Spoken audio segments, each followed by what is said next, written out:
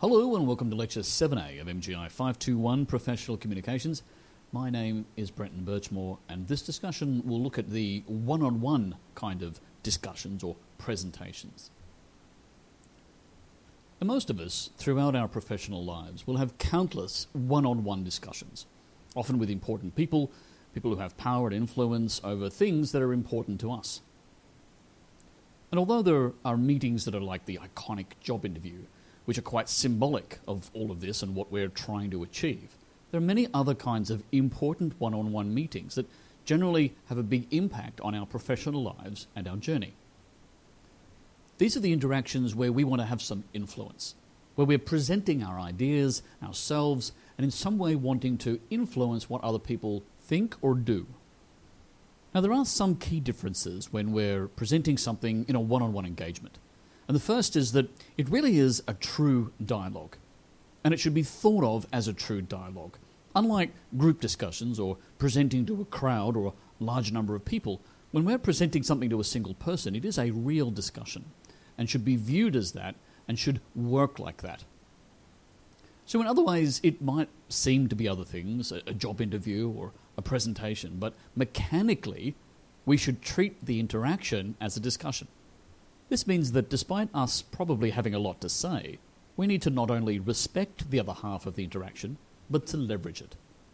To help us create the right environment, the right alignment with that other person that gives us the best opportunity to have the influence we're looking for. So often this means that we might need to listen as much as we talk.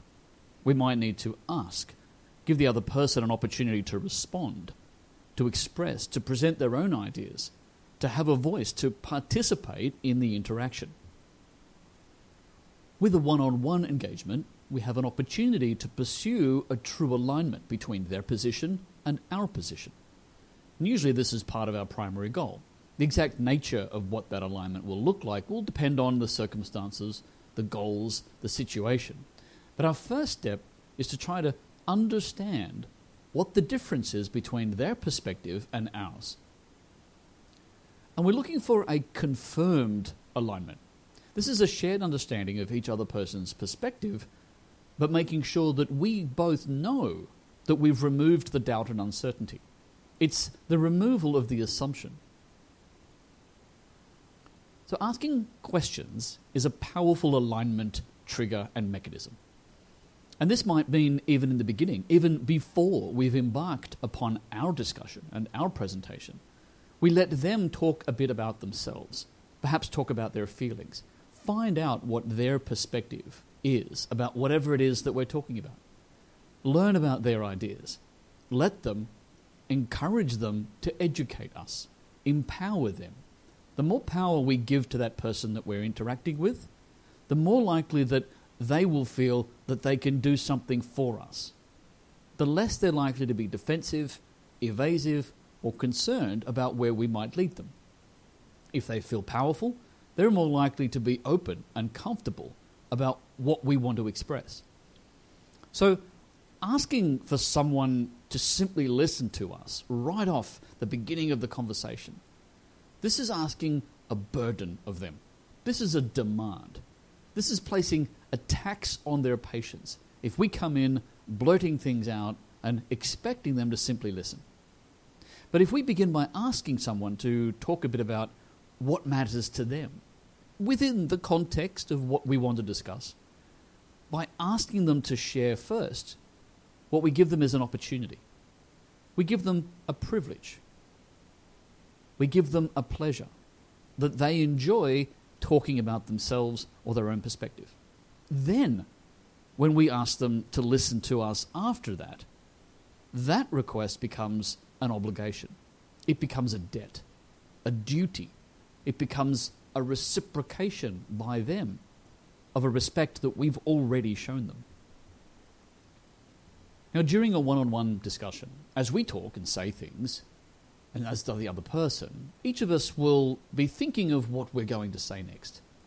And whilst the other person is speaking, the more that our mind is preoccupied with what we want to say next, the less we're focused on what they're saying right now. And the same thing happens in the reverse. So often there's an advantage when we detect the other person's desire to interject, that we pause our delivery and allow that, encourage that. Let them get those thoughts off their chest, out of their mind, allow them to stop thinking about that thing that they wanted to say, frees up their mind and their concentration to once again resume absorbing what we want to say. If we continue to barrel through and push our ideas forward, we may find that very little of it actually is even noticed, because their mind is simply preoccupied with what they are wanting to say and are merely hoping for an opening. Let's give them the opening, let them clear that, and move forward. Sharing each other's perspectives means sharing the subjectivity. We want to understand another person's subjectivity in whatever the topic is that we're discussing. We want to understand what filters that they're using, what might their bias be, and the reasons for it, the background of any preconceived ideas. This can be as simple as understanding what they think about something, but more so why they think that. Understanding things behind the scenes can help us understand why a person has a particular thought. What has already influenced them will guide us to understanding how we can introduce our influence, because usually that's our objective in this conversation. So we're often wanting our influence to take effect, but it's competing with other influences that might be in direct conflict. Understanding those influences will help us chart a path forward. This might also mean that occasionally we need to share a similar level of detail to help the other person honestly understand where we're coming from and what we want to achieve with this discussion. This is even more important if our perspective and theirs might appear to be even further apart. We've all been in those meetings or those discussions with someone where we went in thinking that what we needed was to convince them of a particular point of view. But after a few moments in the discussions, perhaps a few questions, we came to realize that actually they might have already had a similar point of view. And the difference between their views or their actions and what we want is perhaps not what we assumed it to be. So by finding the gaps between their perspective and ours, by looking for ways to create an alignment, we're not just allowing their assumptions or ours to guide our starting position and create an argument. So we want to understand what they want from this discussion. Anyone joining us in a one-on-one discussion, it's an investment of time on their part. It's an investment of effort. We might have asked for the meeting, and that meeting might be about us or about ideas, but it's not all about us. That other person has a reason for saying yes. They have a reason for being there and committing the time and effort to participating. Now that could be because of any care or respect that they have for us and their willingness to help us, but it could also be that there is something that they're hoping to get for themselves, some benefit in their minds that is worth us looking for and trying to understand. It could be the reason for them to participate in the discussion. And if they don't find any evidence of it, they may want to end or not be influenced by this discussion, regardless of what we want. But we also need to be clear on what it is that we want. We need to be able to have a plan for what our purpose is, like any form of communication that we've already discussed. We plan what we want to achieve, and we plan what's going to help us, what other tools, what other information, what other elements to this process might help us get to our end goal. What's going to help us create an aligned understanding with that other person. But we also not just plan the topic, but we plan the right timing of when we want to have that interaction. Plan the right situation to have it in, even planning the right location. Because we want to make it as suitable or as conducive as we can to the outcomes we're looking for. Some things are best not discussed standing in the corridor by the water cooler. Equally, some things really shouldn't be discussed in the elevator ride downstairs, even though that might be an opportunity because you've caught that person alone in the lift, but you've probably only got a few seconds. So we choose the moment, choose the place, choose the situation. Choosing the place is also potentially a very powerful factor because it influences their sense and awareness of power. Do we try to speak to them in their domain or in ours? If we speak to them in their environment, they will feel a sense of comfort and power because they're in their domain. their space, wherever they feel powerful. Conversely, if we do it in our controlled space, they will feel more vulnerable. They may feel more open. They may be less likely to use their power, but they might be more defensive if they need that power. Or do we choose a neutral place, something that's more private or more open? We need to make conscious decisions if the outcome of this discussion is important. Once we've gotten well into our discussion, we usually want to focus on the intellectual content. We want to maintain our calm. We might have strong feelings about whatever it is we're talking about, but those should generally be secondary. The emotions might be relevant to the reasons for whatever perspective we have, and they might be part of what we feel or why we feel a certain way, but they're secondary because we don't want them to be the primary thing that the other person is reacting to.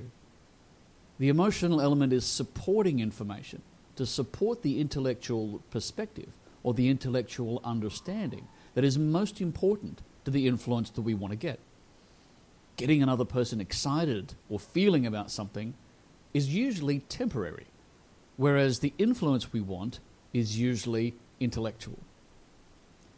If we lead with emotion, then likely what we will get back is emotion.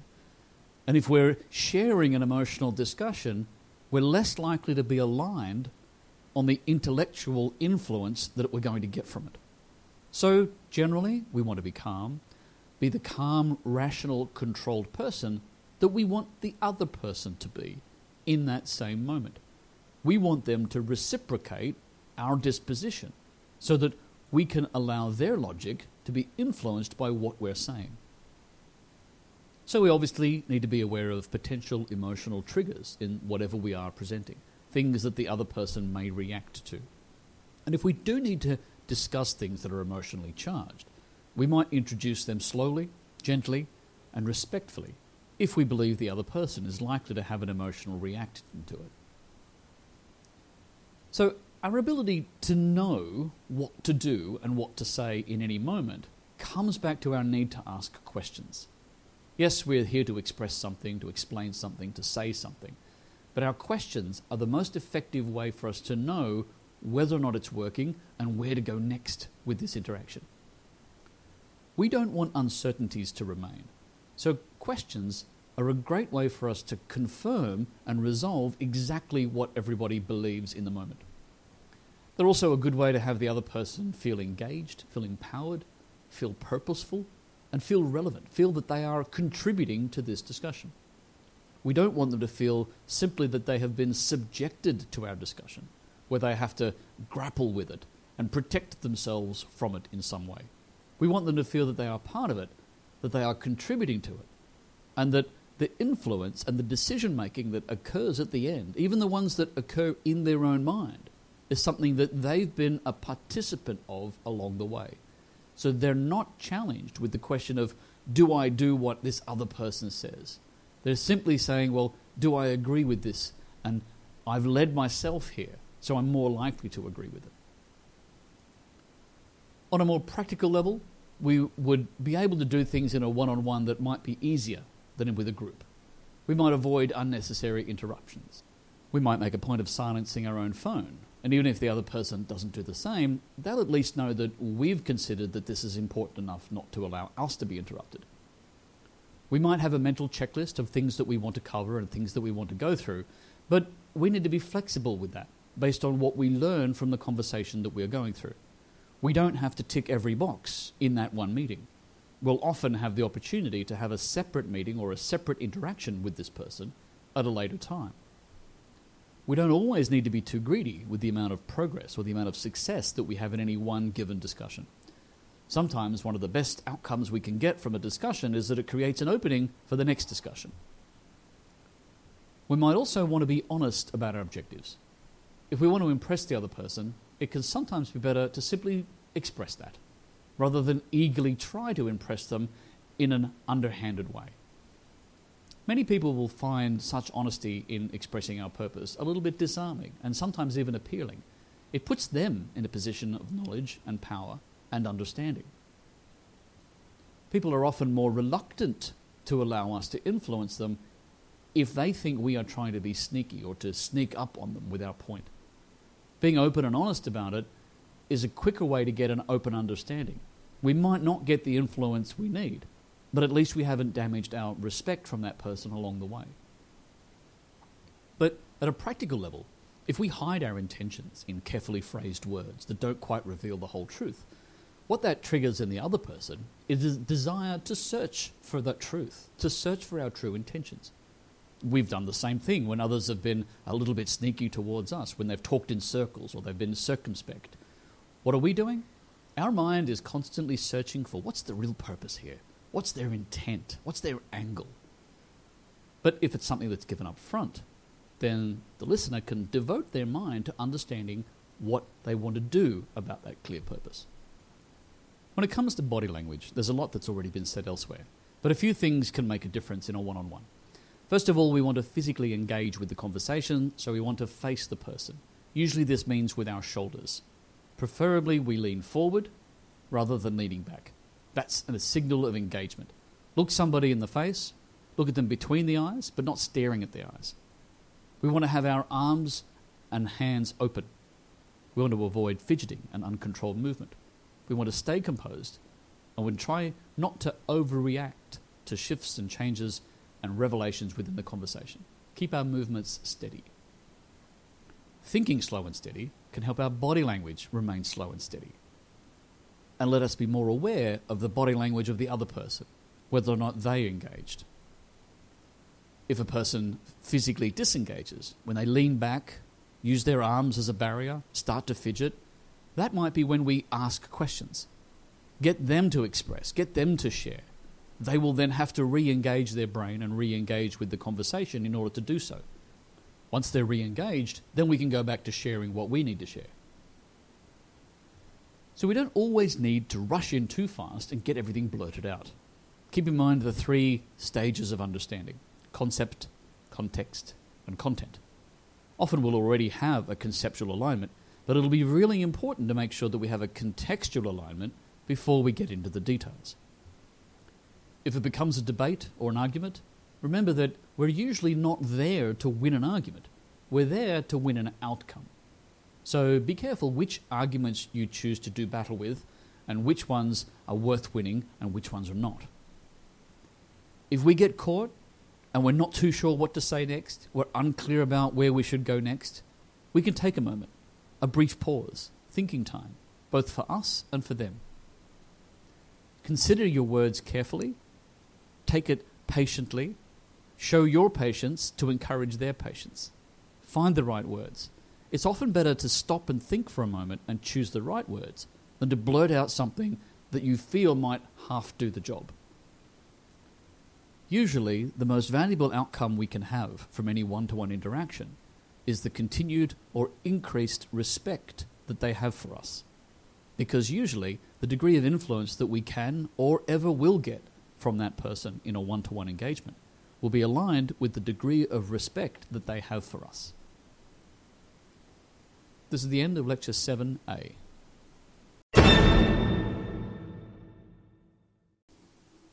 Hello and welcome to Lecture 7B of MGI512 Professional Communications.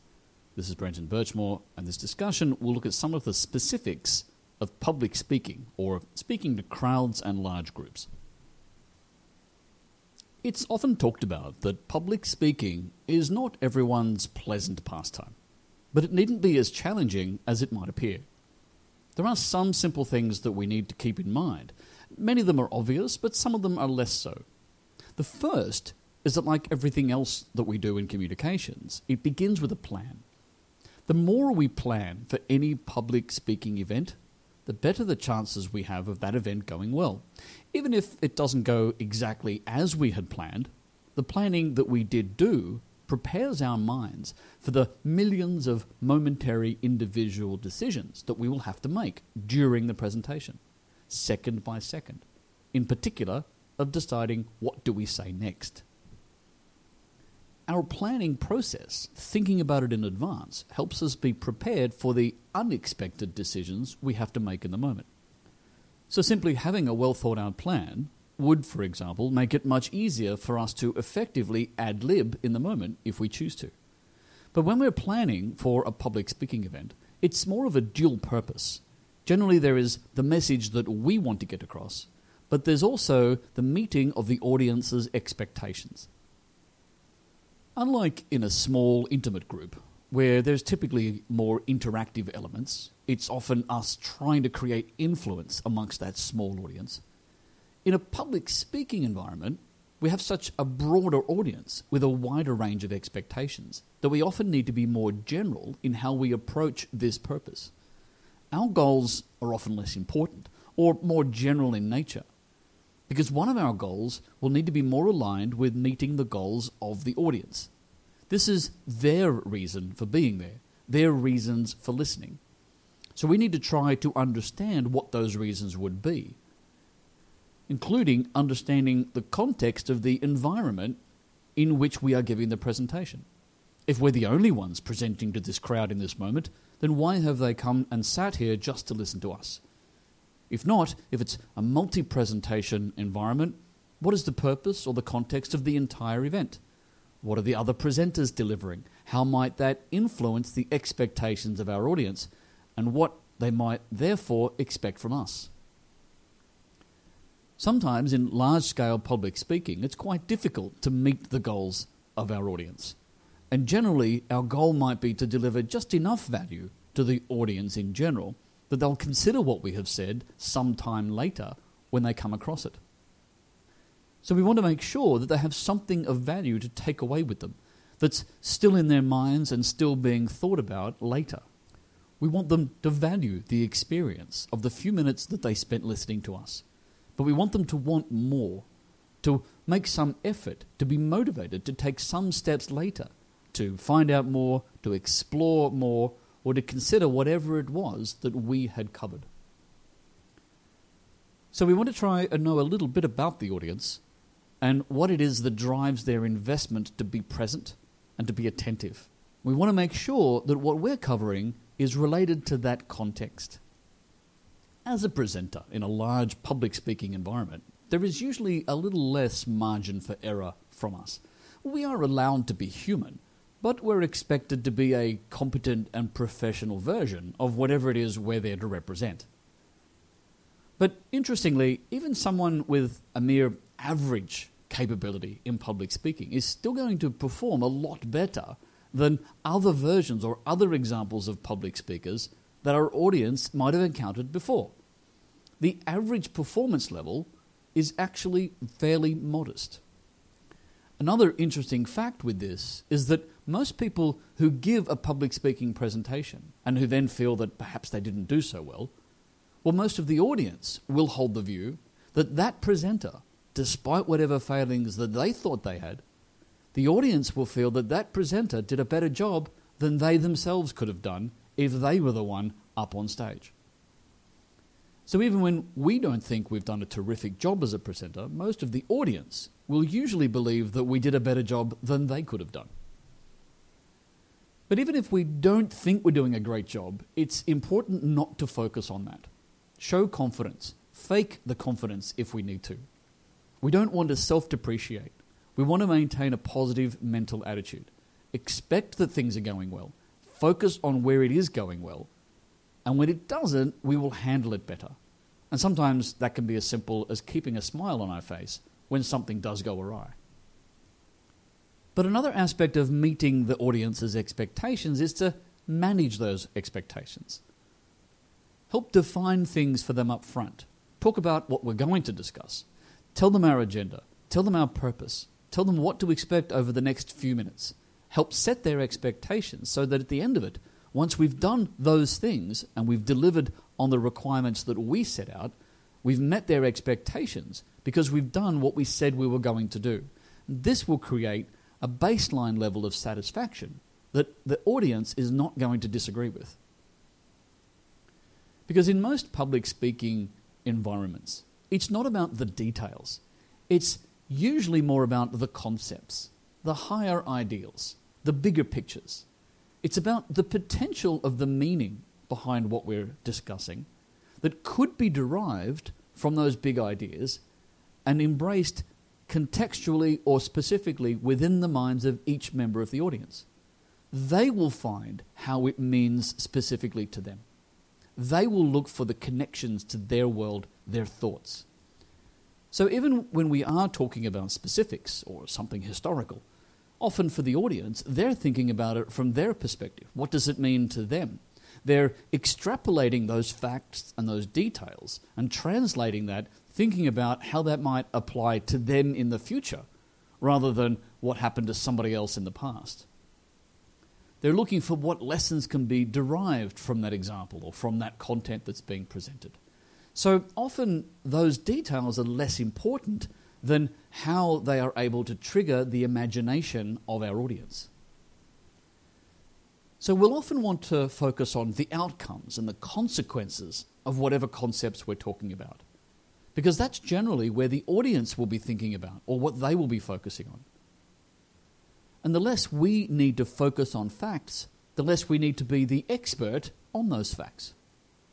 Because it can be damaging to the integrity and believability of our presentation if we try to work with facts, but we get them a little bit wrong. If we try to present truth, but the audience doubts that truth, perhaps because they know better or more than we do, then they will often doubt everything else we say, even those other things that we might have said that were absolutely correct. For most public speaking engagements, we don't usually want it to be a complicated process of educating the audience.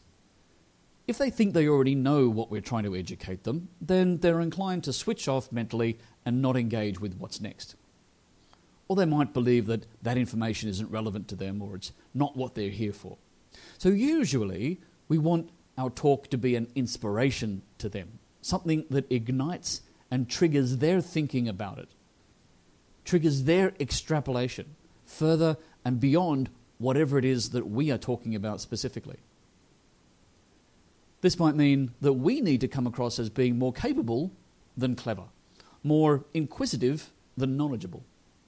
We might be spontaneously creating those questions in their mind by asking them, by showing our curiosity and sharing it with them to inspire their questions within their own minds. Now, like any important speaking event, there are practical steps that we will need to keep in mind. We'll need to do our best to make sure that the environment that we're presenting in is working, make sure the equipment is working, that everything is prepared, that everything is tested. Check out the room, check out the equipment, make sure it's compatible with whatever it is that we need. The aids, the tools that we are relying upon, keep them simple so that they can work in different environments. We'll obviously need to dress appropriately and use the same kind of body language that we might use in a smaller intimate group, but with a wider audience we might need to allow our eyes to roam a little further and a little more frequently. We keep our bodily position facing our audience more broadly.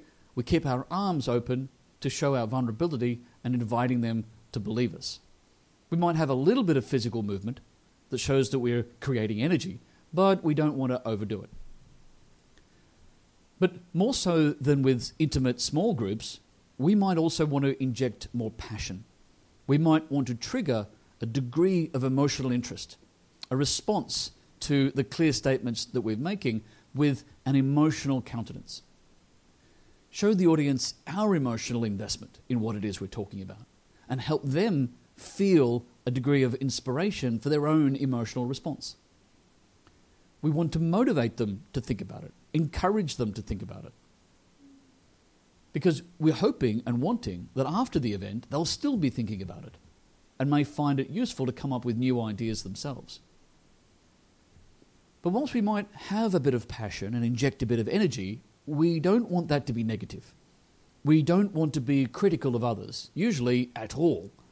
We don't want to make jokes at the expense of others. Jokes, if we use them, should only be at our expense or neutral, and even then, not very serious.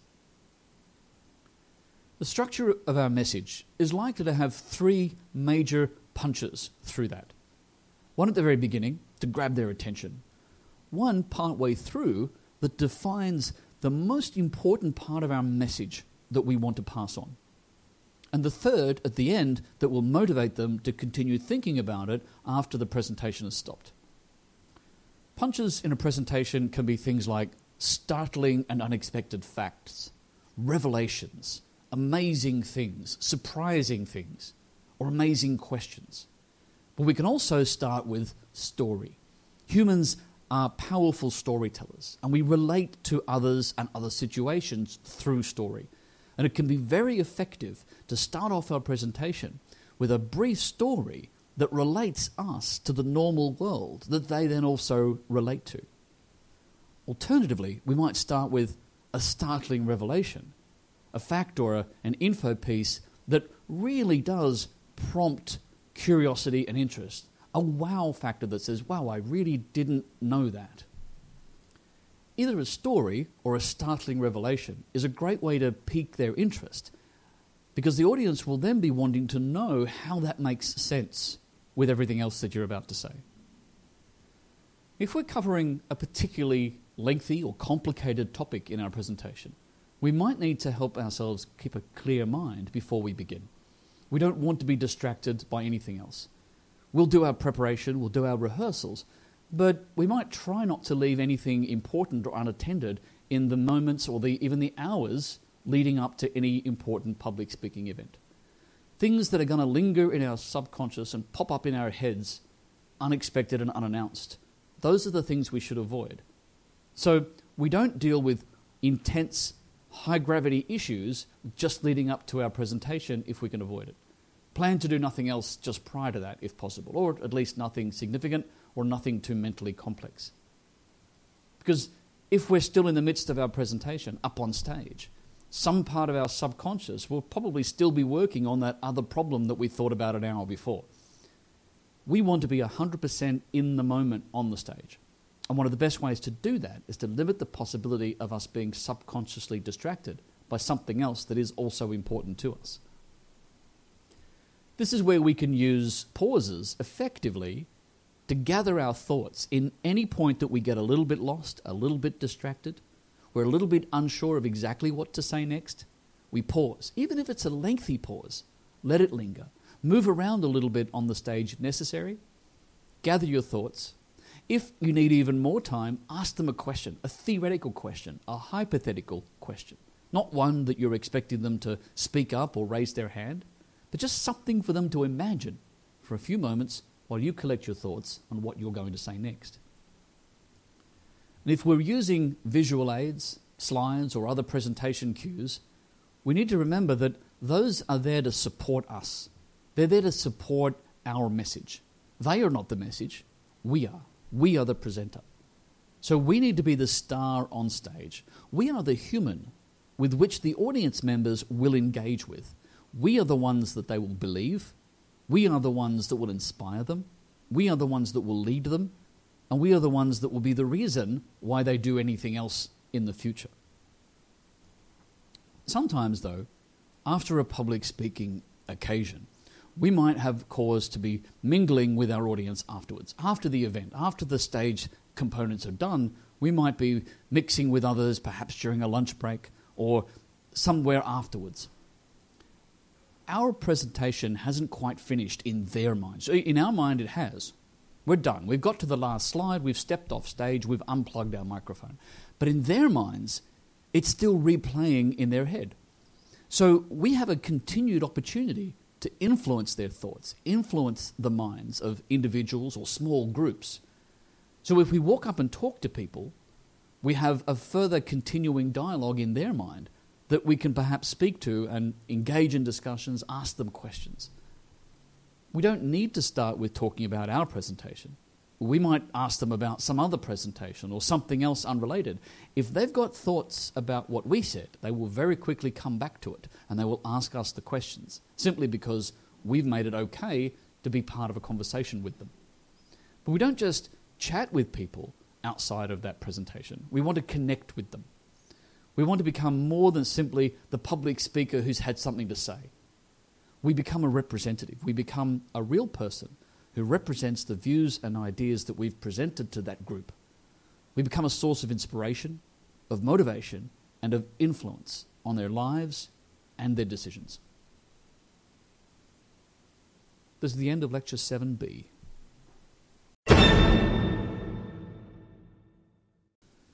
Hello and welcome to Lecture 7C of MGI512 Professional Communications. This is Brenton Birchmore. We are going to have a quick discussion about live video presenting, that is, webinars, and those moments where you're broadcasting live on the internet and you have an audience of people who are hoping to enjoy what you have to say.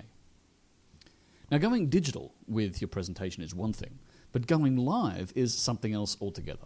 We don't have any power to edit things before the audience sees it. There's no repeats, there's no do-overs. If you're live, everything happens in the moment. So we need to make sure that we focus on the things that we can control, because there are obviously things that we can't.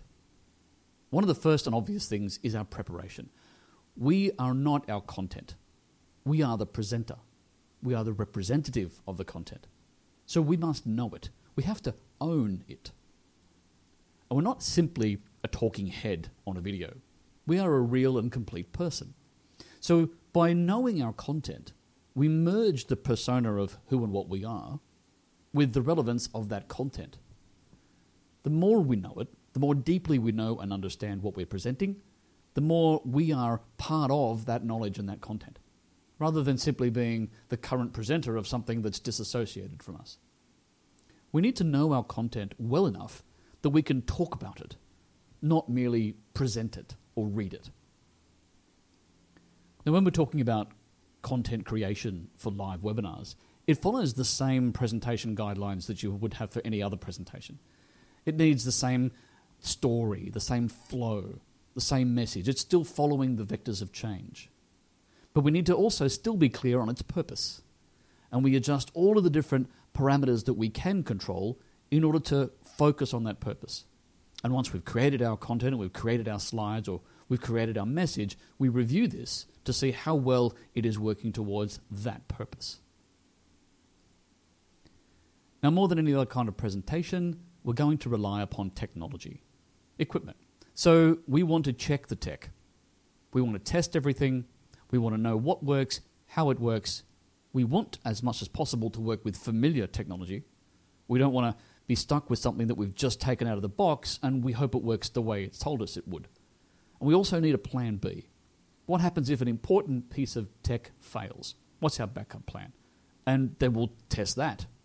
Have spares, have alternatives, have something up your sleeve. Because when you're in the moment and people are live and connected, you want to make sure that you can very quickly fix something and keep going. This raises questions about important technology like the microphone. We typically want to use a good quality microphone. Now, when I say good quality, usually somewhere between $50 to $100 is a good quality microphone that's well and truly enough for most webinars. But we need to know the difference between the way the microphones pick up audio. Know about the polar patterns of what kind of microphones pick up sound from what areas. A dynamic microphone, what we're used to seeing on stage and held in their hand by a singer, has a fairly narrow range of where that microphone will pick up its audio. So if we're giving a webinar, we need to make sure we stay within that audio range of where it's going to pick up.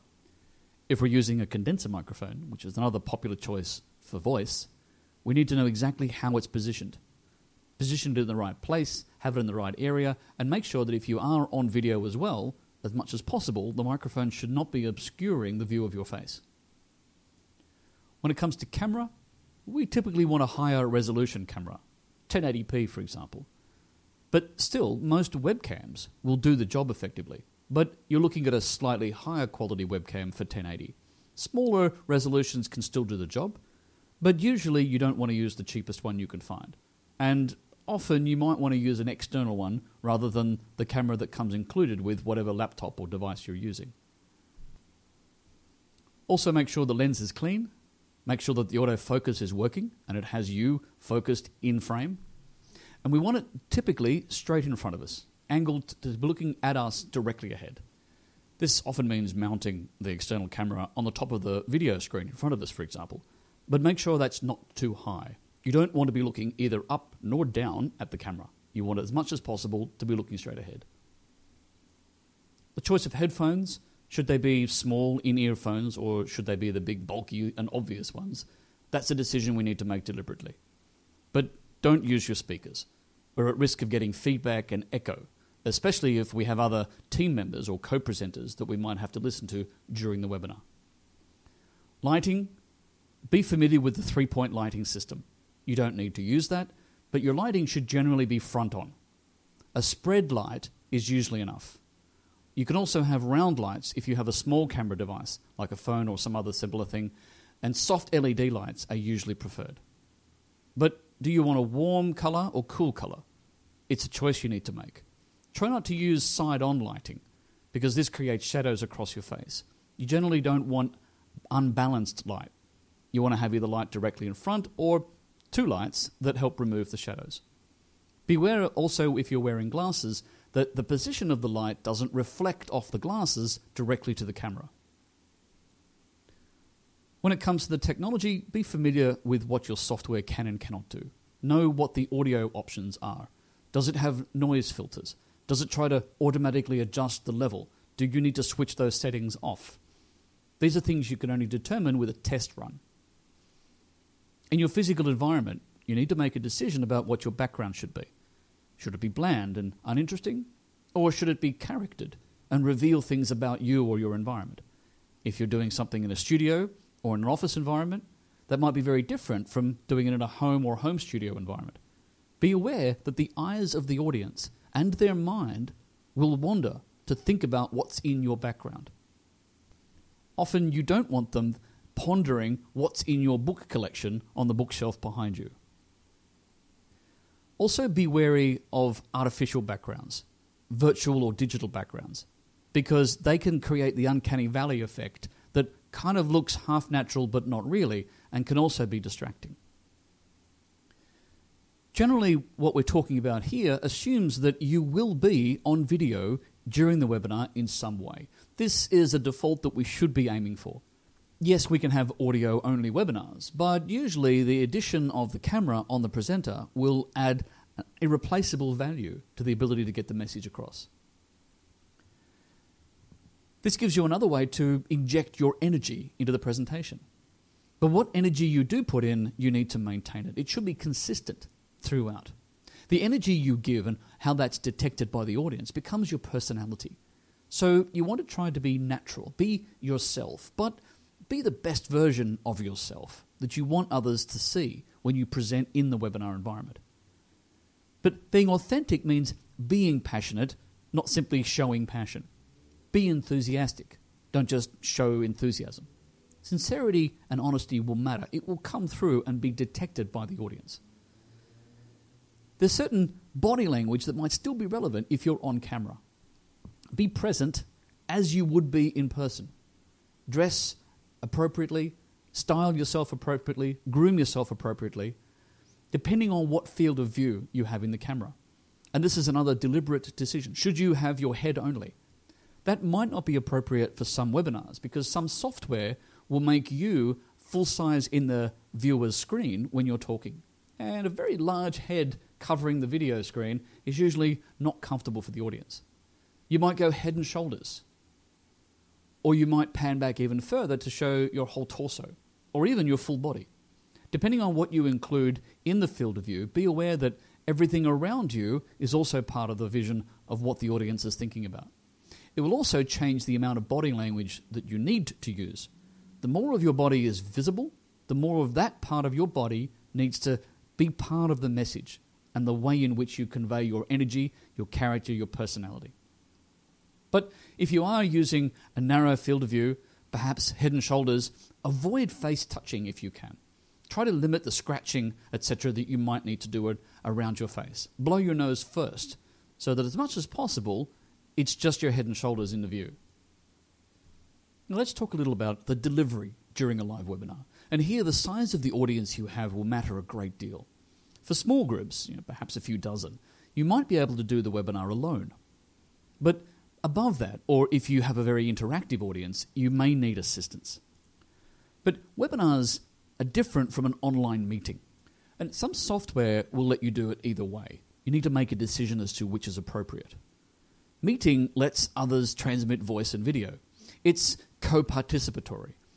The individuals can join the meeting and present in the meeting to each other or even back to us. In webinar mode, typically that means that only the presenter is presenting and able to broadcast and transmit.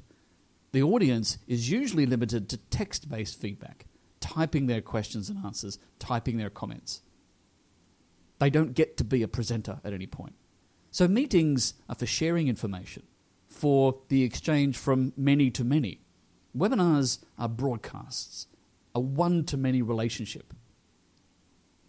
Now, if you have a large number of people, 50 plus, we may need other assistants, other people helping to deal with things like Q&A. Your audience members may be typing their questions consistently throughout the presentation. A presenter needs to focus on what they're saying now and what they're going to say next.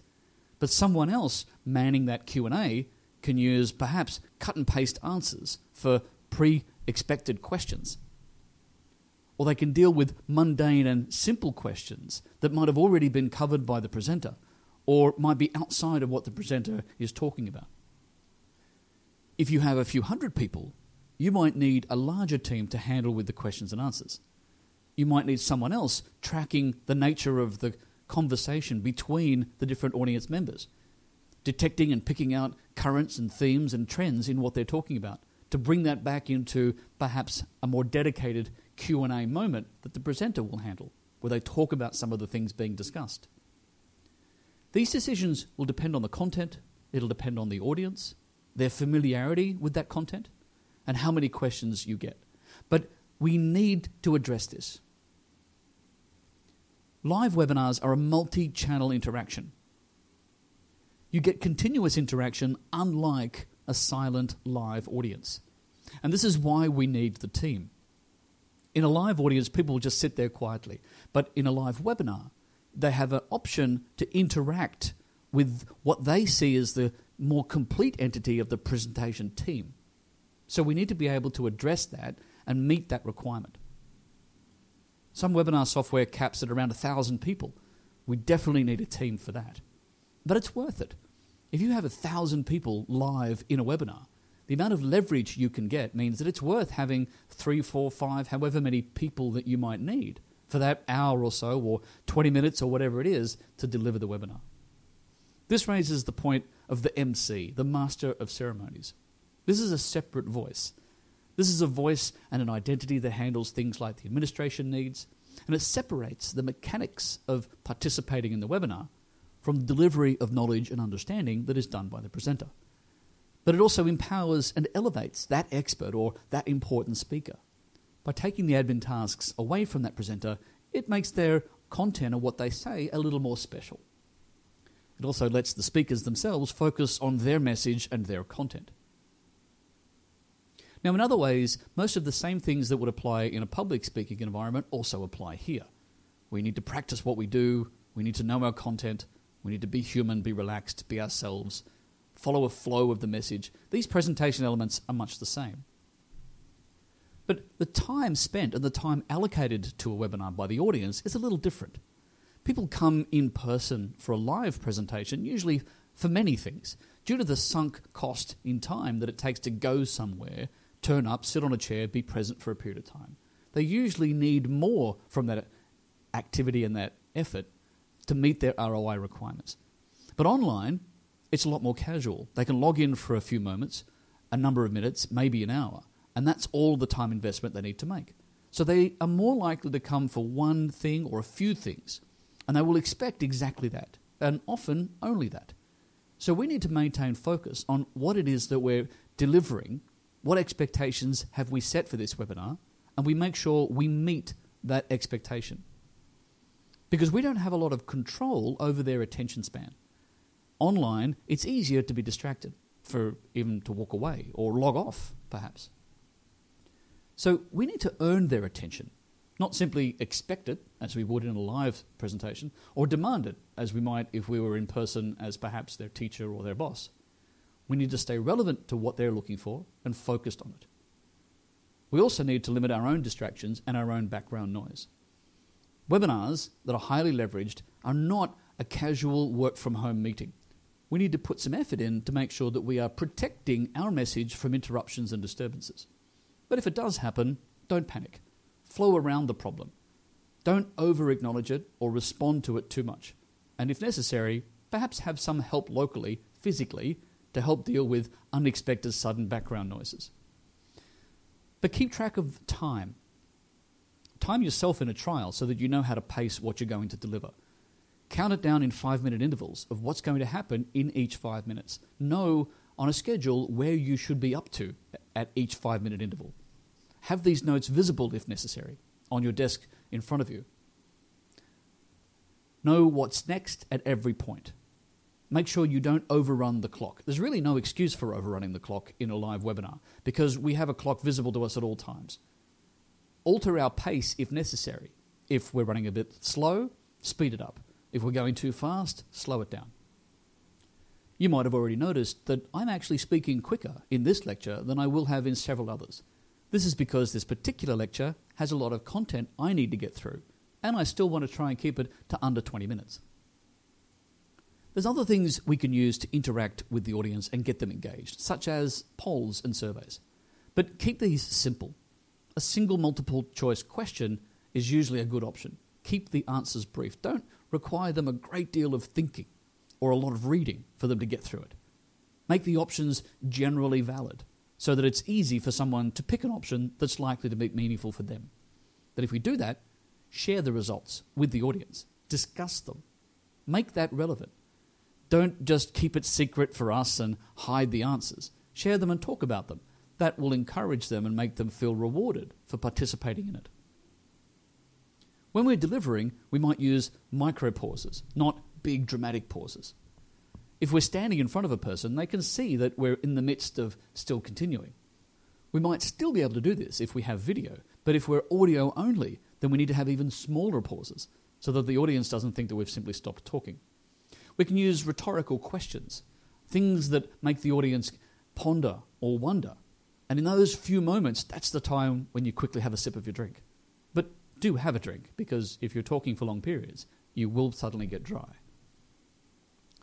You also might want to have question time inserted at different stages in the presentation. If it's a long webinar, after each major idea change, you might want to have a brief question and answer discussion then, which keeps the questions and their answers relevant to the idea that's just been presented. But control this. Limit the question count. You might decide that you're going to take 5 questions.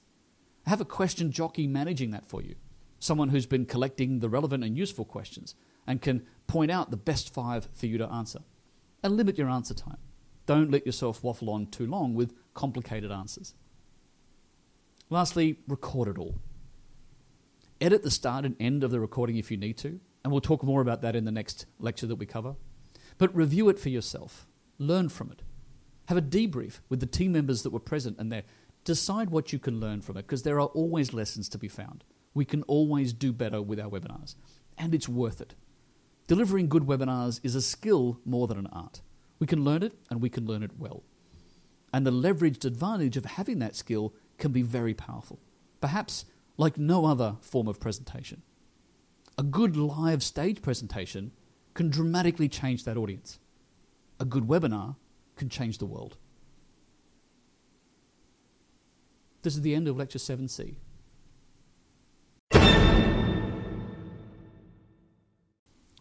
Hello and welcome to Lecture 7D of MGI512 Professional Communications.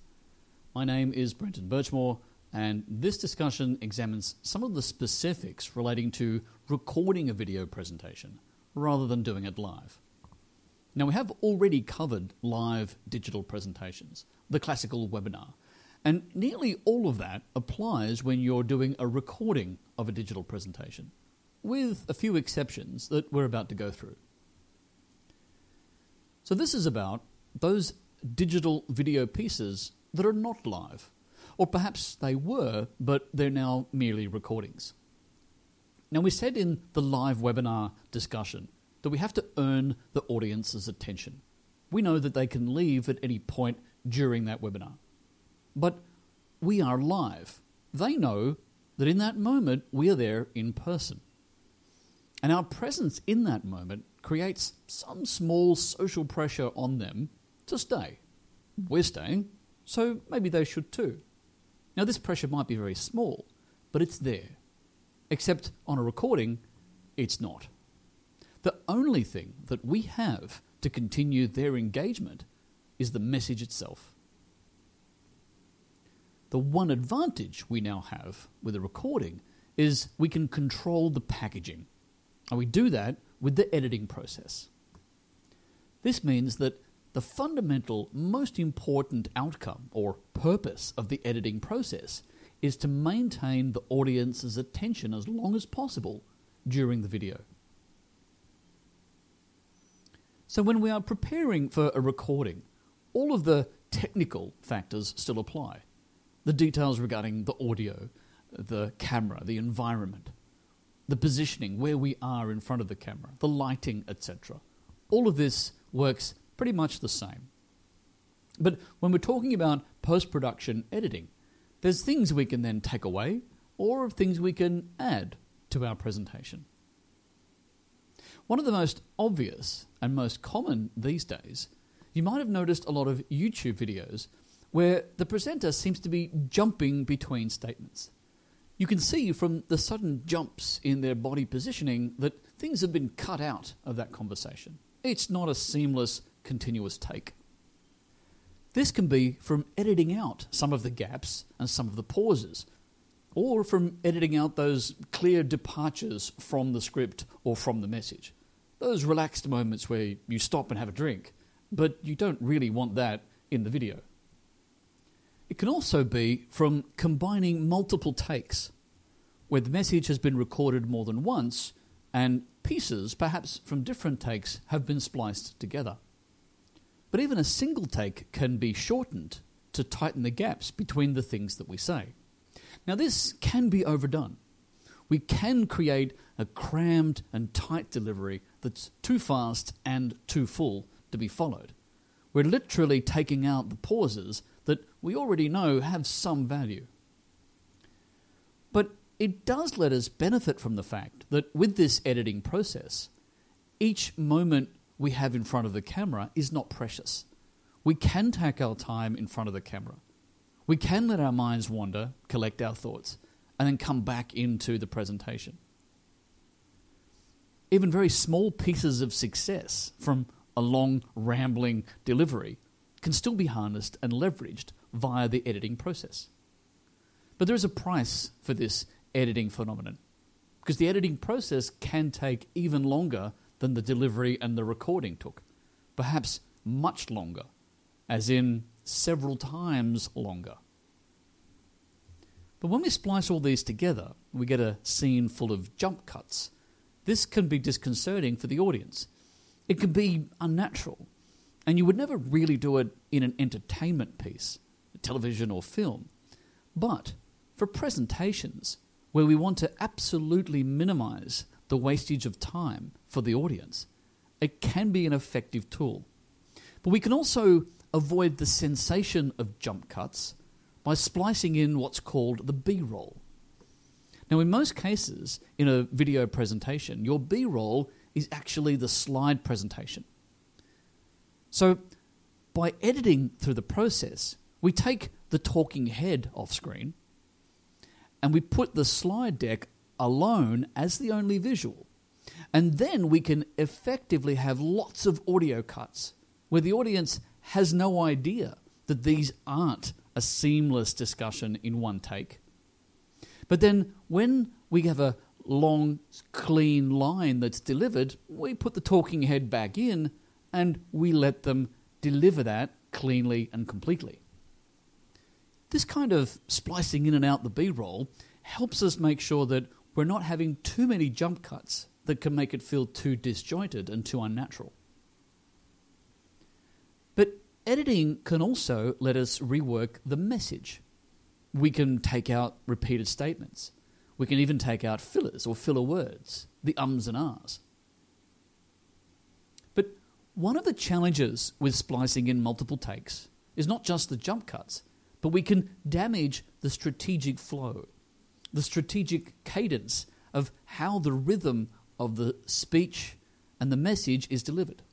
So if we break up our presentation into, say, 10 parts, and then we say each one of those parts separately, then our rhythm is essentially a small component of rhythm or cadence that we then repeat 10 times.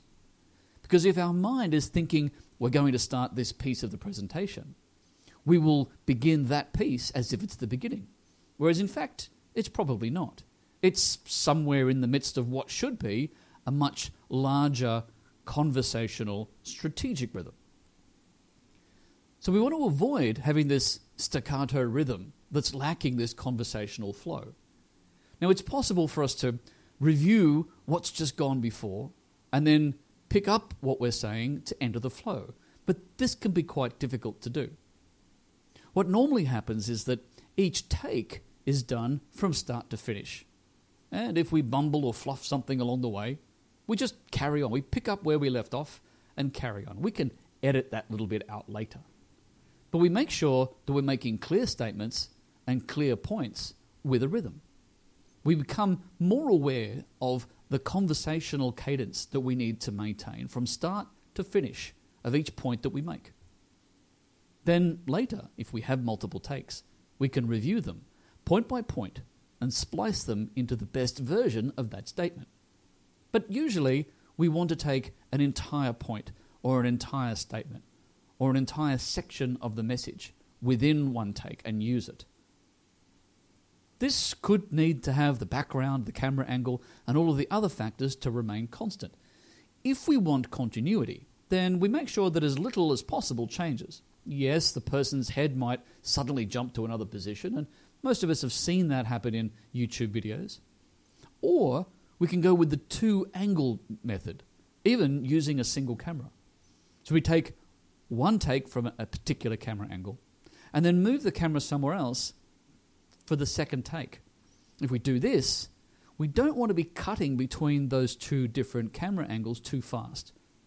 We would switch between camera angles only when we're changing sections or changing ideas or changing with clear delineated differences in the message that we're giving.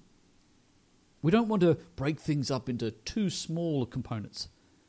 We don't jump cut mid-sentence or even mid-point if it's avoidable. But it's not just editing out those obvious fluffs and mistakes that really don't belong in the video. We can also trim the fat out of our message. Sometimes when we prepare our message for a video recording, well, we typically begin with writing it. And what we write doesn't always translate exactly into a verbal delivery. When we verbalize, we often use different language than what we would have put in writing. Verbalizing is a natural way to deliver the message, more than simply reading a script, which can sound very wooden and very strict. This is why things like teleprompting can often just use points that are prompts that give the presenter a reminder of what they need to talk about, rather than a script word for word that they have to read from. But doing this verbalizing usually extends the time. Most of the time, we're a little more verbose when we just verbalize something. And this can actually be a reason to have a script that allows us to control the timing of it more effectively. So if we do use the verbose method, we need to be more aware of the time. But editing can help solve that problem by cutting out bits, maybe even pieces of the message that we later decide don't need to be there. Now, apart from all these sorts of things that we can edit out, obviously there's also some things we can add in. And one of the obvious and oldest ideas is adding music. But with most professional presentations, this is a little bit questionable. Music will compete with voice, and we never usually want music and voice to overlap. We might have some music in an introduction, or we might have some music on exit. But we need to be careful about the music that's selected. Music generates emotion. And the primary role of adding music is to try to signal to the audience that we're wanting them to be in a certain emotional state. But we do need to be careful because this can very easily be overdone. It can also seem artificial and over-accentuated. More likely, what we could be adding is slides that are advancing, that have been exported into a video format, combined with the face of the presenter and their audio. We might have a video reel of the presenter speaking and them on camera, along with the video component of the presentation that is being advanced in the right time frame. We might have both of these on the screen, one of them inset with a little window. Or we might be swapping between the two. Some software will actually put this together for you. As you record the presentation, it will capture the video and insert that in a box. This would often be the same throughout if you're using the software to do that for you. But if you're using a post-production editing process, you can swap the focus between sometimes being just the slides, sometimes being just the person, and sometimes having both. By the end of the editing process, you want to have a complete package that gives the message. The role of the editing is to keep it interesting, to hold attention throughout. If it does nothing more than that, the editing has still been highly successful. However, all of this can become infinitely more complicated than what we've covered here. So, if the resources are available and the result is important enough, it's usually worth getting some expert help in making this as good as it can be. For example, if cutting your own videos feels about as awkward as cutting your own hair, then perhaps we should get some help, and we'll be glad we did. This is the end of Lecture 7D.